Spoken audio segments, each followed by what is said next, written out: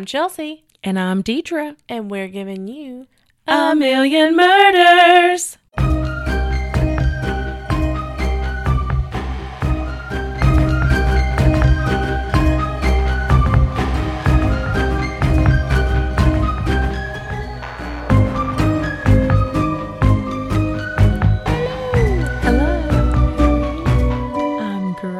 How are you? I'm wonderful.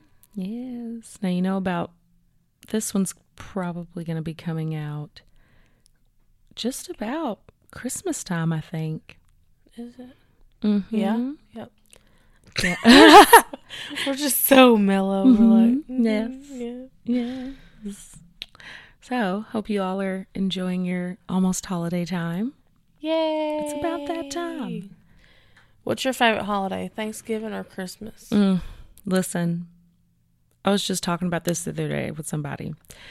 So, Halloween, Thanksgiving, and Christmas are like... Boom. Yeah. Like, I love scary stuff and spooky stuff, so I love Halloween. Me too. But then I love Thanksgiving because you're with your family, and there's good food. And then Christmas, you know, Christmas is Christmas. It's family. It's gathering, celebrating. Same thing. The eating holidays and the spooky holidays. So I don't know. Yeah. It's hard for me to pick. I love Christmas, but I love Thanksgiving too. And then I really love Halloween. So I don't know. I don't even know if I could rank them. Yeah. Christmas is my favorite. I think Christmas is number one. I feel like Halloween and Christmas is my Thanksgiving number are tied. one, and I was about to say Thanksgiving and Halloween are like Tied. I can't number choose. two. I can't choose. Yeah. Sorry, y'all. I definitely drew that out. That's my fault. So you can email us or comment on our post, letting us know what is your favorite holiday between Halloween, Thanksgiving, and Christmas. Yes. Because, I mean, I guess there's Valentine's Day and, New Year's Eve is a holiday, too. I love New Year's Eve, too. But, I mean, it's just whatever. New year, new me. Yeah. So, I don't know. Oh, and 4th of July. And it's like I'm just remembering bigger. But Christmas is definitely still number one over, like, all Yeah. the I love holidays for me. Christmas. Yeah. And then my birthday's 3 days later. So it's a good time. It's a good time. It's a good time. Mm-hmm. La, la, la, la, la. Oh, anyway, so right.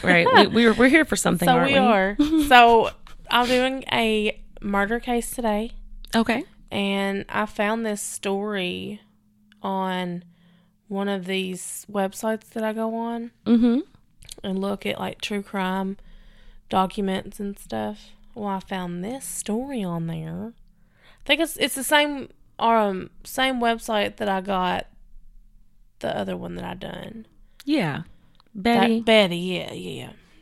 So, I guess I'm just going to jump on in. And heads up, this will be a two-parter. So, yes. Okay. You ready? I don't know why I'm asking you. Yes. Okay. So, it's titled, Everyone in Stephenville Thought They Knew Who Killed Susan Woods. Uh-oh. Okay. They found her... Okay, I'm just going to say trigger warning on this because it's... Just from the jump. From the get-go. Mm-hmm. Just in case I forget that something's in here. And plus, right off bat, they tell you what happens. So, it says they found her naked body 36 years ago now. Mm-hmm. Her head sunk into a bathtub full of black water, hands tied behind her with a tank top. It was 1987, and in a God-fearing town like Stephenville, 70 miles southwest. No, southwest. Wait, you said did you say she was naked with a tank top binding her? Ugh. Yeah. So, 70 miles southwest of Fort Worth, what had been done to Susan Woods was unimaginable. So, something you might expect in a fetid corner of Los Angeles or New York City. She had been a quiet, shy woman, 5'7", with lustrous brown hair, cascading past her shoulders, and an easy smile that friends didn't see as much as they once had.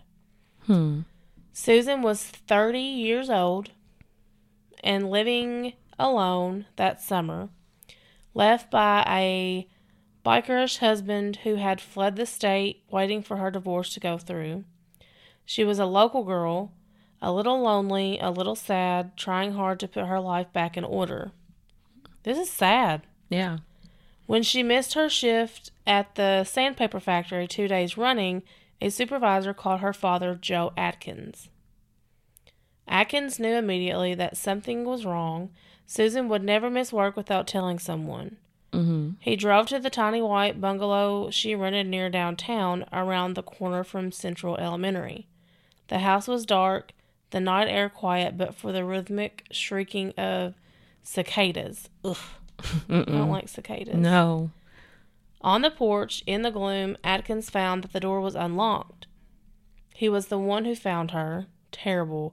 Yeah. Like, finding your daughter like that. Ugh. No, it's awful. In the bath, off the rear bedroom. It was something no parent should ever have to see. He called the police on the living room phone and waited in the yard until they drove up. When a sergeant named Donnie Hensley arrived around 9, he hadn't been told the victim's identity. He was surprised to see Atkins, whom he knew as a volunteer at the municipal golf course. Joe, what are you doing here? He asked. Donnie, they killed her, Atkins said. Killed who, Joe? They killed my daughter. Oh. Hensley didn't press. He could tell Atkins was suffering from something like shock. The two men huddled and said a prayer before Hensley urged Atkins to go on home. His family needed to be told. At one point, Susan's best friend, Cindy Hallmark, happened to drive up with her boyfriend. Neighbors could hear her screams 2 blocks away. Inside, other officers were already pacing the house, taking photographs and studying the scene. Susan, the medical examiner, would later confirm had been raped and sodomized. Oh, okay. An angry red line across her throat suggested that her killer had tried to strangle her. Hensley examined the bedroom, where there appeared to have been a struggle. Bedding was strewn everywhere. The mattress had been shoved off-center. A white electrical cord, perhaps used in the strangulation attempt, lay across the bed, plug-in on the floor. Murders were rare in Stephenville, and this was as bad as most of the officers at the house that night had even seen. Or ever seen. What stayed in everyone's minds afterward wasn't so much what had been done to Susan Woods. Instead, it was a pillowcase stained with mascara. As Hensley studied it, he realized he could see the outlines of a face. It had obviously been pressed over her nose and mouth and was, in effect, Susan's death mask. I could see where her eyes had been, Hensley said. For years, all I could see was that eerie mascara. Gosh. It's intense. Yeah. In the bathroom, they found 2 good sets of fingerprints and palm prints, which in 1987 were of limited use because DNA analysis was still years away. Right. And fingerprint databases were not yet available in Texas. So while detectives had plenty of physical evidence, there was little they could do with the prints until they were compared with that of a specific suspect. Officers knocked on doors up and down the street. No one had seen anything strange. So at the police department the next day, a lieutenant named Ken Maltby announced that no other detectives would be working the case. He would take it on alone. Hensley exchanged glances with another officer. Today, 30 years after his departure from the force, Hensley is a leathery 70-year-old retiree living in nearby Granbury. He still has misgivings about the case, beginning with Maltby's impromptu takeover. Mm-hmm. He wanted to be a hero, he says. Maltby, who died in 2016, investigated for 2 months with little progress. Then that October, when Maltby stepped aside to assume control of a narcotics unit, Hensley decided to take on the investigation in his spare time with little guidance, he says, and surprisingly, no written reports. The case was cold, Hensley remembers. I looked, but I couldn't find no dang notes. I didn't know what people had said to him. Hensley started from scratch, attempting to revive the case. Because Susan's remains were badly decomposed, her upper body appeared to have spent 2 days in the bath water. Oh. It was unclear whether she had been smothered, strangled, or drowned, but Hensley saw that there were basically 2 possible scenarios. Susan had been killed either by a stranger, a crime all but unknown in Stephenville, or by someone she knew. There was no sign of forced entry, which suggested the latter. Mm-hmm. The more Hensley studied the crime scene photos, the more he suspected that Susan had known her killer. What most struck him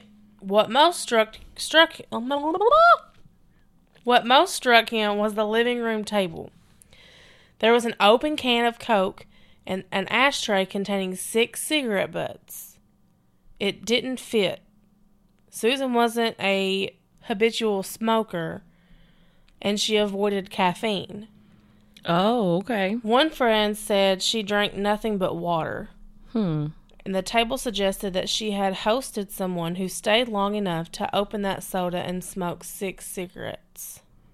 Right. So, like, who's been up in here? They're not going to have the DNA. Bed Have your boots been under? Whose heart did you steal, I wonder? Hallelujah.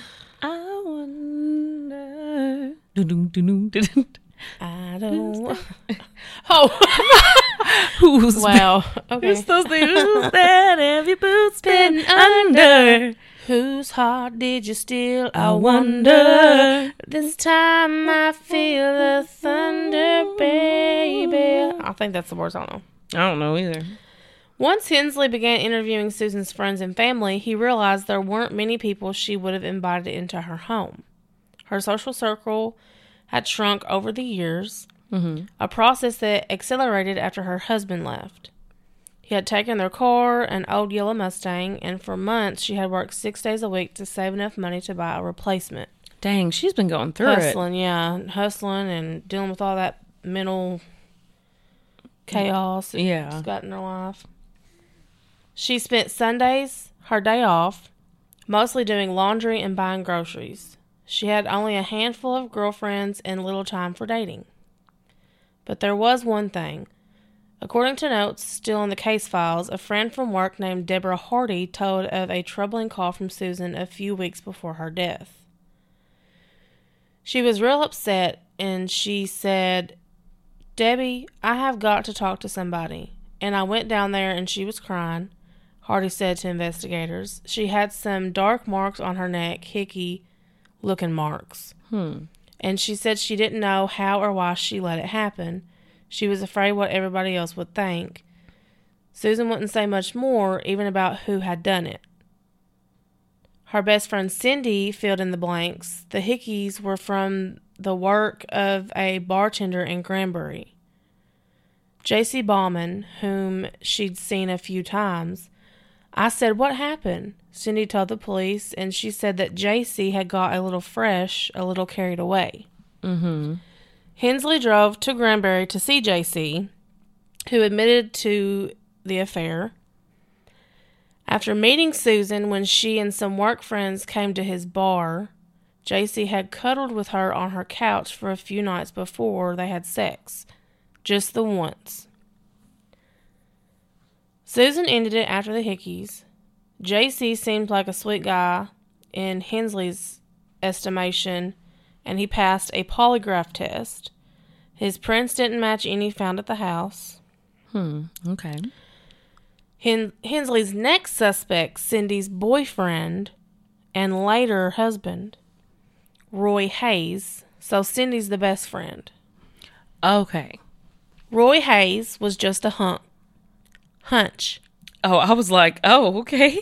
Roy was a big, gentle young man who often helped Susan around the house, at one point nailing the window shut when she worried about her safety. Unsurprisingly, were all over the home. But he also played Dungeons and Dragons, which in those days, at least in a place like Stephenville, carried a whiff of Satanism. Yeah. Hensley interviewed him and found nothing suspicious, but asked him to take a polygraph test just to make sure, which can't trust a polygraph test. They administered it at a Texas Ranger's office in Waco.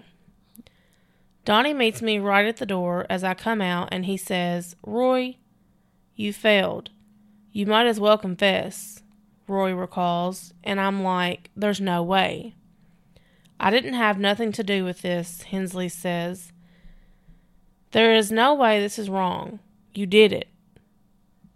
Then the polygraph technician emerged and announced that actually he'd passed. He was clear. See, just entrapment. Entrapment. By Christmas, 5 months after the murder, Hensley could see he was getting nowhere, which more than a few people in town told him was just plain stupid, because everyone in Stephenville knew who did it. I'm like, who did it?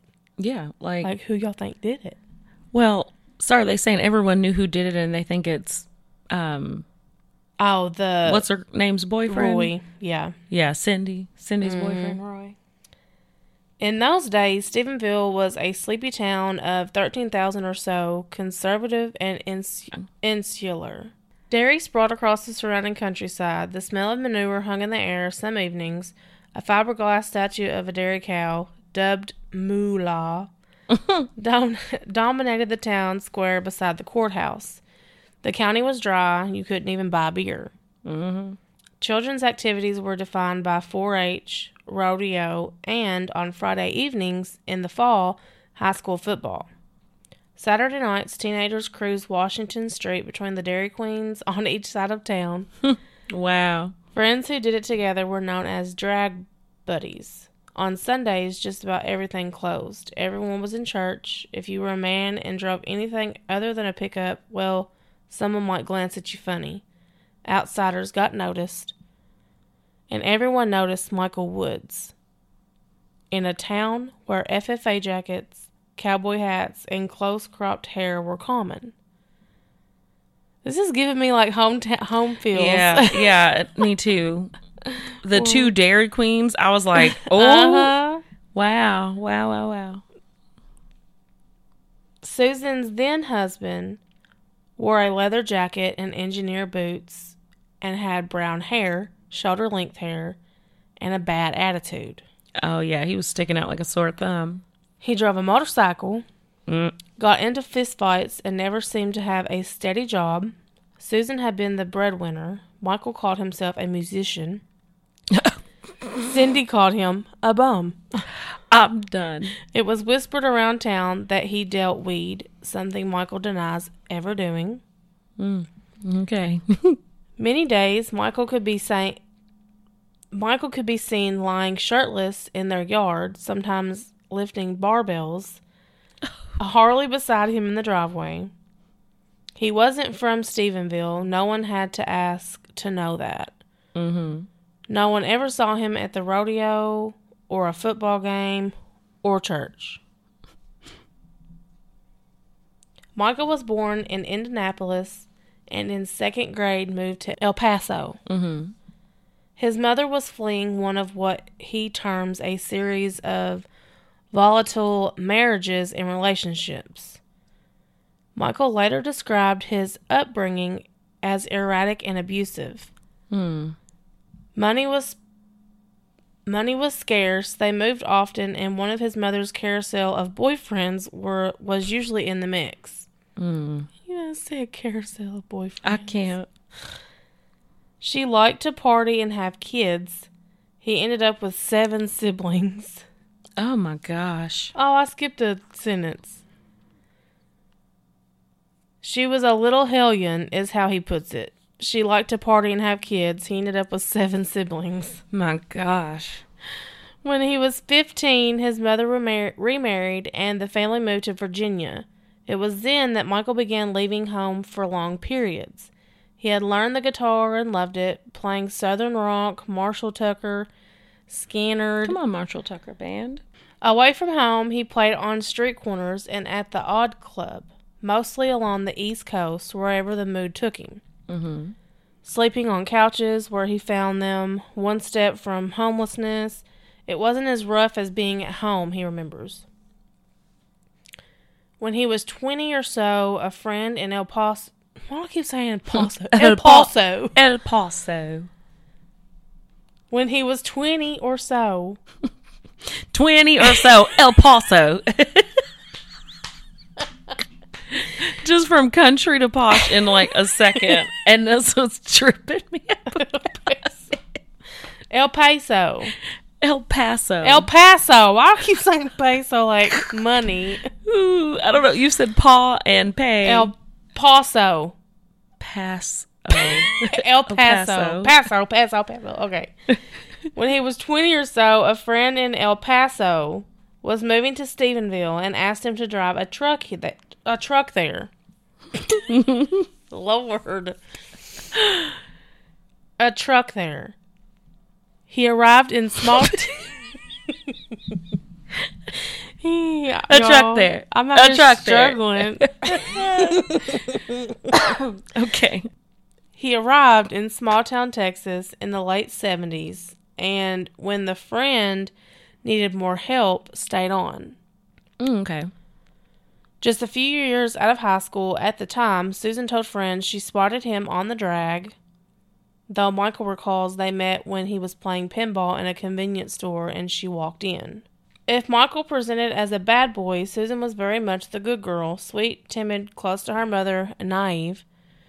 According to Cindy, who befriended her in the Stephenville High clarinet section. Hey! Come on, band! Bandy! Mm-hmm. Yes, come on. Susan hadn't dated in school. She didn't even go to her prom, but she thought Michael was adorable, especially his shoulder-length brown hair. She said he looked like rock star Bob Seger. Her friends didn't get it. It's like it don't matter. I'm feeling it, honey. This is my man. I thought he was very immature, Cindy says. Susan was not a fan. Susan was already working long hours at a nursing home, and he always wanted to have fun and have a good time, she recalls. The only serious fight she and Susan ever had, Cindy said, was over Susan's decision to date him. Oof. That's rough. That's rough. When you don't like your friend's significant other or something, like, or you're just like, why are you dating this person? It is so awkward. Yeah. When it came time for Michael to meet Susan's parents, he didn't exactly arrive in a blue blazer with a vase of daylilies. I showed up on her doorstep. It was about 90 degrees outside, he recalls. I was wearing a pair of cutoffs and sandals and not much else. And her mother opened the door and about fell on the floor. How disgusting. A man walking around with no shirt and short shorts. So right from the beginning, her family didn't care for me one bit. When it came time, Joe Atkins, who died in 2015, didn't waste many words on him. He had I think it was a... I'm reading it how it's wrote. Right. A .357, but he showed me the pistol he had in his closet, Michael said. He said, if you ever hurt my daughter, I'm going to shoot you. Michael never found steady work in Stephenville. He insists that few businesses wanted to hire or retain anyone with long hair. He also admits that as a musician and a night owl, he chafed at 9-to-5 jobs. Over the years, he says he worked in a hayfield at a Sonic at an auto parts factory and for a place that made cattle feeders. I'm done with the Sonic. I worked there for 4 years. I just did whatever I could until they got tired of me or I got tired of them, he says. I had a bit of an attitude problem back then because when people would try and say stuff like, hey, fur face, get over here. I would not react well to that. And in Stephenville, during that time period, big guys like to push their weight around, and that didn't work with me. I figured if you're going to push me around, I'd just pop you in the mouth. I didn't get along real well. In 1980, Michael persuaded Susan to return with him to El Paso. El Paso. Return with him to El Paso, where an uncle had promised him a job. Soon after arriving, they got married. What she had said to me is, my parents are going to disown me if, I'm living with a man out of wedlock. So can we get married? Oh, Michael recalls. And I said, well, okay. I can take the day off tomorrow. I can't. They walked into a justice of the peace alone and came out married minutes later. Back in Stephenville, Susan's parents were aghast. The job, meanwhile, didn't pan out, and before long, Michael and Susan had to begin pawning their things. In a letter to Cindy, Susan complained that she was subsiding on bacon bit sandwiches. Soon enough, they were back in Stephenville, but a pattern had been established. Michael detested the town and everything about it. Susan wanted to make him happy, but found it hard to be content elsewhere. At least once they moved to Indianapolis to be near Michael's brother. 2 or 3 times they'd get settled in, get a place, get it fixed up, buy their appliances, recalls Susan's friend Gloria Martin. Mike would get itchy feet. We're going. She'd quit her job, move away, sell all their stuff. Good Lord. Stay a month, starve to death, come back, and they'd start all over again. Oh, that's terrible. That is terrible. I would not want to live like that. No. Until 1985 or so, they shared rental houses with others. Then Susan found the bungalow on McNeil Street near Stevensville downtown. That's where Michael mostly hung around the house or sunned in the yard. He began acting out after a disagreement. A neighbor accused him of pouring sugar in her gas tank. He caught the eye of Stephenville police, who he claims would sometimes stop him for no reason. Friends rolled their eyes, wondering when his and Susan's relationship would end. Oh. Susan tried. Every day she would come home after her shift and make him dinner, often Cornish game hens. But it wasn't working. The last straw, at least from Michael's perspective, was when he told her about his desire to begin flipping houses. Susan, who had earned almost all their money, wasn't keen to invest.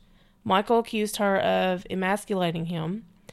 Finally, in the summer of 1986, a year before her death, he could take it no longer.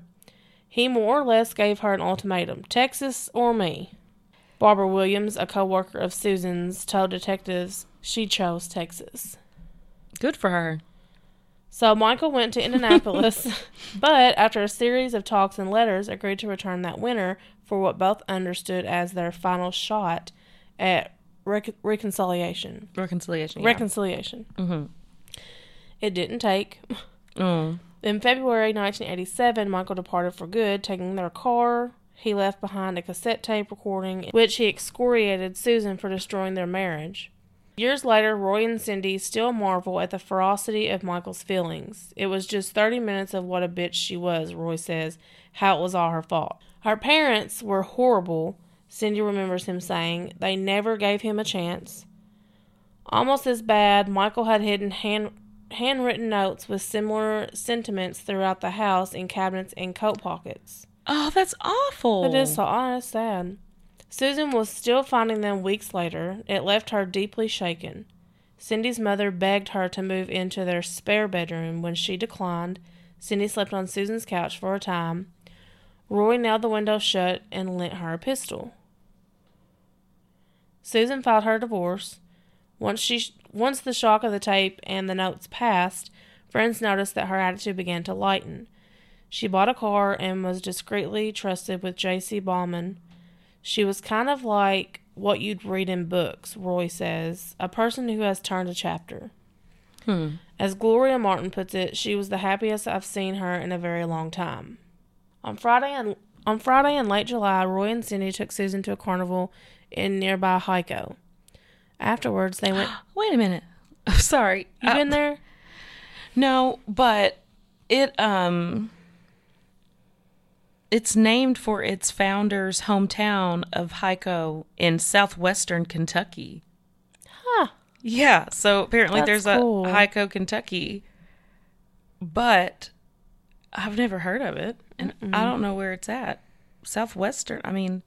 It's in Kentucky? Hico, Kentucky. Oh, it's like near Murray. It's in Callaway County.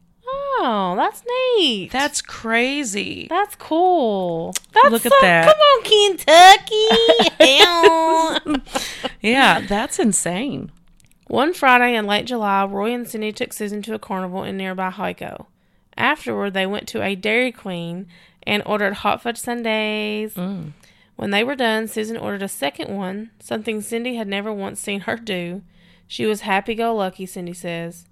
4 nights later, Susan was found dead. Susan's father, Joe Atkins, disappeared into Ken Maltby's office almost every day in those first weeks, arguing that Michael was behind his daughter's murder. It was hard to find anyone who disagreed. Transcriptions of several of Hensley's interviews still sit in the district attorney's files, and in every one, Hensley asks who could have done this. And in most every case, there's a version of the same reply.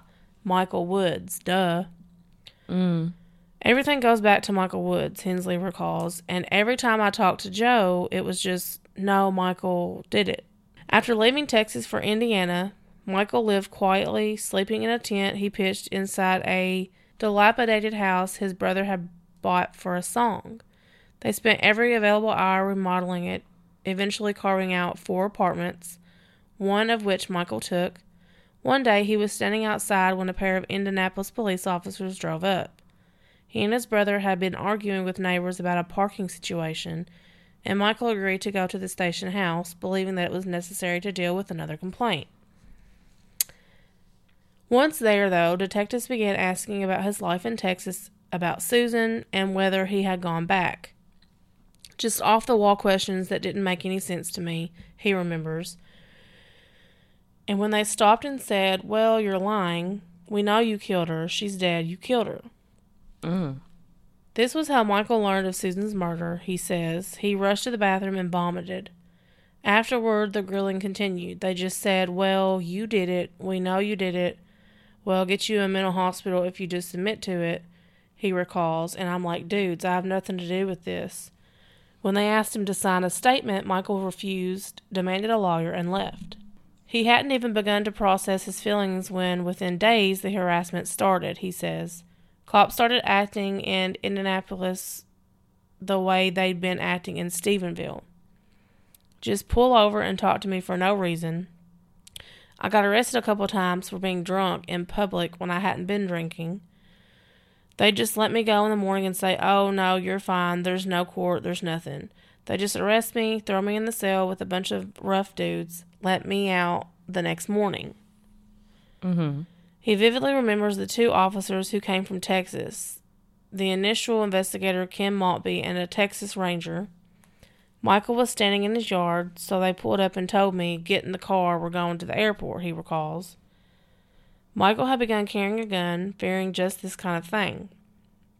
When he declined to get in the car, they insisted, and he claims he drew back his shirt to reveal the .357 Magnum jammed into his belt. I said, nope, we can have a gun battle right here. Go for it. See if you clear leather. That's an old Texas term. A Stephen Kopp with direct knowledge of the case tells me he doubts that this happened, but Michael maintains that it did. Oh, okay. So okay, Michael. After the harassment in Stephenville, Michael was wary of Texas police, but he says this incident cemented a growing hostility. His lawyer advised against any cooperation, he says, to the point that Michael withheld potentially exculpatory information. Michael would eventually elicit a dozen statements from people who swore they had seen him in Indianapolis at around the time Susan was killed. The lawyer advised him to also keep these from police for the moment. If they were shared, he warned, the Texas cops would no doubt try to undermine the accounts. What frustrated the Stevensville police most was their inability to secure Michael's fingerprints. Had the visiting Texans tried a gentle approach, they might have left with them. Court records confirm that Michael would have had no problem handing them over as long as it occurred in Indiana. I volunteered to give them blood samples, hair samples, fingerprints, he recalls. They insisted it be done in Texas, where the cops have full reign. I felt like if I went to Texas, I'd for sure get shot and police would claim it was an escape attempt.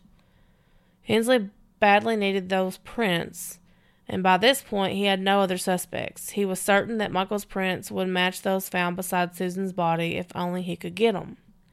In April 1988, 9 months after Susan's murder, Hensley found himself squatting inside an unmarked police surveillance van in Indianapolis, peering at Michael's house via a periscope that jutted out the top of the vehicle. Very inconspicuous. This feels like the Mystery Machine or something. Okay. Scooby-Dooby-Doo, where are you? We got some work to do now. My gosh. One day he watched as Michael, his brother, and his sister-in-law began laying out items for what appeared to be a yard sale. Back in Stevensville, Susan's family was making a big deal of the fact that Michael had taken not only the couple's yellow Mustang, but also a fur coat and series of crystal figurines that they felt belonged to Susan. Scrunched inside the van, Hensley spied some of the figurines, which gave him an idea. If they could arrest Michael for the theft of the figurines, they could get his fingerprints. Yep. Hensley had a search warrant drawn up. He then accompanied a crew of Indianapolis officers who descended on the house. They tore it apart and took everything I owned, Michael says, with the exception of my guitars and clothes on my back. They took my cassette tapes, they took my underwear, they took my clothing, they took everything that was mine. Then they found, after their exhaustive search, a marijuana roach in my sister-in-law's purse, so they arrested me and my brother for that roach. Dang. Put us in jail, let us out the next day, never went to court on it. No charges were pursued, but the arrest got Hensley what he wanted, the prints. On the flight back to Texas, he sensed the noose closing around Michael's neck. He began drawing up an extradition request. He wasn't at all prepared for the news he got once he returned to Stevensville and compared the prints. They didn't match, he says. Effing didn't match. I knew they wouldn't, because I just don't feel like he's guilty. I haven't felt like he was guilty at all. Well, see, and I keep forgetting that this is like somebody's going to be, I didn't know if someone was going to be wrongfully convicted or, but like I knew they were going to have the wrong guy, but I keep forgetting. So then I'm going back and forth and I noticed that because I was like, yeah, and then I was like, wow. And I'm thinking, oh yeah, this is the same guy. We're just hearing from him and we're hearing from like the cop's point of view. Yeah. And I keep forgetting and I'm on like both people's sides at one point. I'm like, yeah, they just need to get that. Yeah, they can get them if they get that. And then I'm like, oh yeah, this is not how it's supposed to be. He's so cute when he does that. Oh. But yeah, he's innocent. I don't think he's guilty. Yeah. Because Michael, we're still talking about Cindy's boyfriend, right? No, Cindy's boyfriend's Roy. We're talking about That's Michael, right. Susan's ex-husband that left her, took the car. Oh, did all the stuff. Yeah. Yeah. There had to be an explanation, but Hensley couldn't think of one. In his bones, he knew that Michael had done this. Everyone in Stevensville did, but there seemed no way to tie him to the crime. In desperation, Hensley attended an FBI profiler's class in Labasas. Another attendee asked if he had considered the idea of autoeroticism.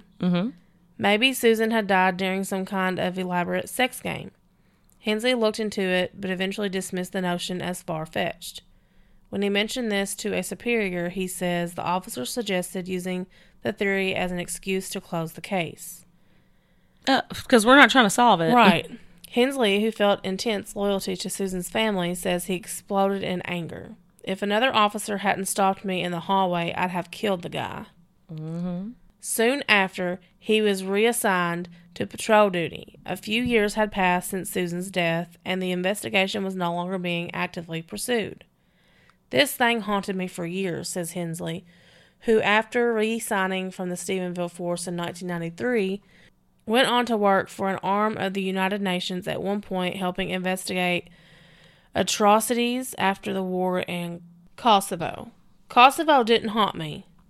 Susan did. I mean, I'm sorry, but every time I talked to Joe Atkins, my heart broke, and I'm a tough old cop. I mean, I thought I was. Mm. No one ever told Michael, much less announced publicly, that he had been all but eliminated as a suspect. For him, and for the people of Stephenville, nothing changed. Joe Atkins kept on as he had before, telling anyone who would listen that Michael was getting away with murder. Cindy and Roy felt the same way. It was just an article of faith. For years, Michael Woods was a murderer, and the police department had somehow let him go. So even though the prints didn't match, right? They tested the prints. Hensley did. Yeah. Okay. Mm-hmm. Eventually, the Atkinsons, unless they're saying, like, they lied about, the prints not matching if they did, but that would be dumb. Yeah, or like something was messed up, like somehow he got away, but he did it, even though the prints at the scene did not match his fingerprints. Eventually, the Atkinsons took things into their own hands. Susan had a life insurance policy, and Michael was due a death benefit of $11,000 or so. In 1989, 2 years after Susan's death, the family sued, claiming that Michael was responsible. He refused to return for the trial. The judge not only awarded the family the $11,000, but he hit Michael with an additional judgment of a mind-boggling $700,000. Michael was told that as long as he stayed out of Texas, he could never be collected. It could never be collected. Oh. Okay. So he had to give his part of the insurance money to them, and then he got a $700,000 fine. So they won the wrongful death suit. This is like with O.J. Simpson. O.J. Simpson owes like Nicole Simpson's family, Nicole Brown's family, like at least $1 million. Yeah. But there's not a way for them to make them pay it. Mm-hmm. Like it's more of just like, you won, but you may never get this money. Yeah. Yeah. So in Indianapolis, Michael sank into a funk. It wasn't just his paranoia almost every morning that this would be the day Texas police finally came for him. The fact is, he had never taken the prospect of divorce seriously. He still loved Susan. He felt certain she had still loved him. She'll probably date a couple of cowboys and remember why she loves me, he recalls thinking. So I thought we were going to get back together. At first, he tried to move on. He installed home burglar alarms and took a few courses at a technical college, but his heart wasn't in it. Slowly, he realized that nothing would ever be the same. What he wanted most was to be a musician, but his lawyer warned that if he traveled outside Indiana, his risk of arrest multiplied. Instead, he and his brother limited themselves to local gigs, mostly small clubs and private parties, billed as the Hamilton Brothers, named for their birth father. They'd split the $35 they made for each gig. The money never went far. It only got worse when the Indianapolis paper ran an article about the case. After that, Michael says, I had people come to the stage and say, aren't you the guy that killed his wife? Dang. Kind of puts a damper on the rest of your evening when they do that. Over time, his funk deepened into depression. I was going to a therapist. I was on antidepressants, he says. He turned to recreational drugs, which didn't help. I was taking anything anybody offered me as a gig. And I mean anything. Get me out of this world. I drank like a fish. Nothing seemed to cheer me up, or if it did, it wasn't for long. I was too far gone for therapy to be much good for me. They said that I had an identity crisis and needed to learn how to be without my wife, which at the time I wasn't me without her, because I always figured we'll be back together. He prepared relentlessly for the life in prison he expected, and I'm a small guy, he says, so I started working out like a madman. Ugh. Like, imagine you're like, I'm going to go to jail for this. I know that I'm about to be and then in danger. Yeah, like, so I'm going to have to, like, do something so that I can protect myself. Oh my gosh, I can't even imagine. Years went by. It never got much better. Susan's birthday was in April, and every spring Michael's mood would darken, growing worse as summer dawned, then peaking around the anniversary of her death in July. He worked on construction and trained himself to be a carpenter. He dated some, but never found anyone he adored as he had Susan. By 2000 or so, he felt everything slipping. Music was the thing that he'd always loved most. He stopped practicing as much. He stopped writing songs. At his lowest point, Michael says he attempted suicide. I took a whole bottle of tranquilizers and figured I'll just go to sleep and not wake up. But what I did was I slept for 3 days and I woke up and I was still depressed. Finally, in the summer of 2005 came a turning point. He was performing alongside his brother at a birthday party. The 18th anniversary of Susan's death was imminent. I got finished playing, he recalls, and I left the stage and I went around behind the house and I broke down and I was crying. The host, an acquaintance of his named Barbara Gary, followed and asked why. He told her about the murder, explained that it remained unsolved, and said everyone in Stephenville blamed him for it. Gary thought this was terrible. She decided to try and help. Soon after, she sent an email to the Stephenville Police Department. By the early aughts, Stephenville had a backlog of 3 unsolved murders, including Susan's, and Donnie Hensley's pal Don Miller was asked to look into them. Bald and garrulous, Miller thought Susan's case was the most promising of the 3, but he initially saw little he could do with it. DNA testing was now available, so he had sent the 6 cigarette butts found in Susan's living room in for testing, but the results had come back unidentified male, which was little help without a suspect's DNA to compare it with. He was working one of the other cases in July of 2005 when he heard about Barbara Gary's email. When he phoned her, Gary said the situation was killing Michael and his family, and she wanted to know where the case stood, Miller recalls.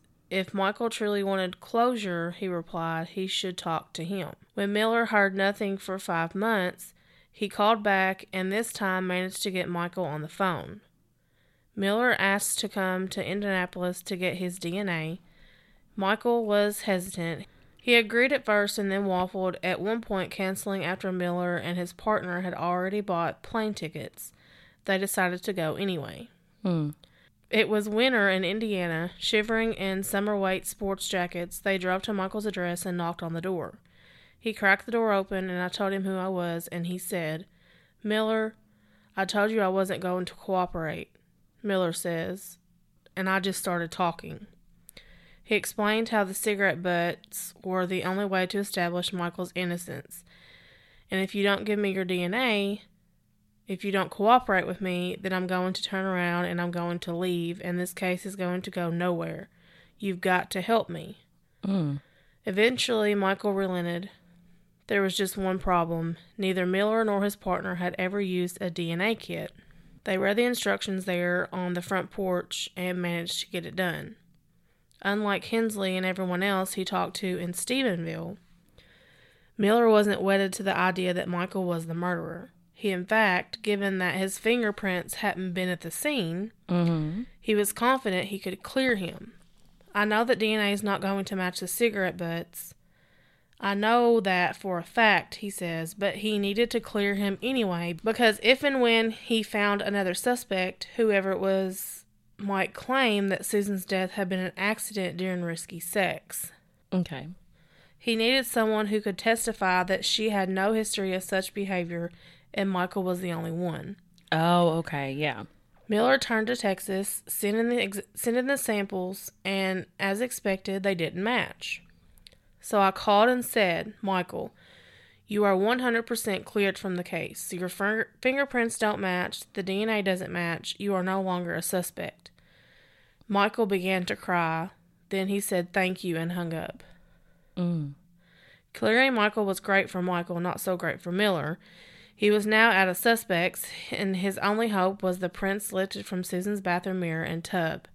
In 1999, the FBI had unveiled an electronic national fingerprint database. A department could submit unidentified original prints and have them compared against thousands of others. But Miller's request to take the prints to Washington was denied, and he felt he couldn't risk mailing them. I wouldn't risk it either. No, absolutely not. Then he heard that Texas Department of Public Safety had gained access to the FBI database. In May 2006, not really expecting that this newfangled technology would produce any kind of breakthrough, Miller drove to Austin and handed the prints to a DPS officer. A few days later, the officer called back, "Hey, we got a match on those prints," he said. "Who'd they come back to?" Miller asked. "Joseph Scott Hatley. Never heard of him." The officer had no details, only that Hatley had been arrested in 1988 for a robbery in Nevada. He called the Earth County prosecutor, John Terrell. "Do we know a Joseph Scott Hatley?" he asked. "Yeah," Terrell said. "Local kid, raped a girl. Grand jury declined to indict." He went on, "I'll get the file for you." When Miller read the file, he was floored. The rape of a 16-year-old girl in 1988, a year after Susan's murder, sounded especially brutal. Hatley, he saw, came from a well-known Stephenville family. His late father, Levi, had operated a Texaco station in town, then a wholesale ice business, and later a diesel repair shop. His mother, a mom named Celia, was a homemaker. Hatley was the youngest of 3 children. On the face of it, the family lived a standard small-town Texas life. The Hatleys were hardworking, had doting grandparents, and attended church every Sunday. Hatley's mother and sister still lived in Stevensville. At a glance, there was nothing trying him to Susan Woods, but Miller kept scanning the gruesome details of the yellowing report on the rape. The attack had happened in a roadside park south of town. At one point, after the girl had already been raped, she got up and ran. Hatley, she said, chased and caught her. "He laid on top of me and told me if I didn't mind him, he would kill me," the girl recalled. The next words stopped Dawn Miller cold. Hatley, she said, told her he had done it before. Miller stared. He said, "Son of a..." He did it. So, that's where I'm going to end. Okay. On this murder, and we'll finish it up in part 2. Found the conclusion. Wow. I was thinking they were going to be like, it was Roy. I was like, but no, some guy that we haven't even heard of yet. So now we'll have to figure out the connection between him and Susan. Well, that was good. This is interesting. Interesting. Makes you want to come back for more. Yes. Well, you can email us at amillionmurders@gmail.com if you have any questions, comments, concerns. Yes, and then you can go to our Instagram at @amillionmurders to see the people, places, and things that we're talking about each week. And you can go to our Facebook page and group, A Million Murders, and talk about anything you want, ask us questions, put in requests, whatever you'd like. And, that's where the updates will be as well. Yes. Alrighty. Well, I hope y'all all have a great weekend. Yes. And I'm just going to say thanks for tuning in. And we hope you come back for a million more. Bye.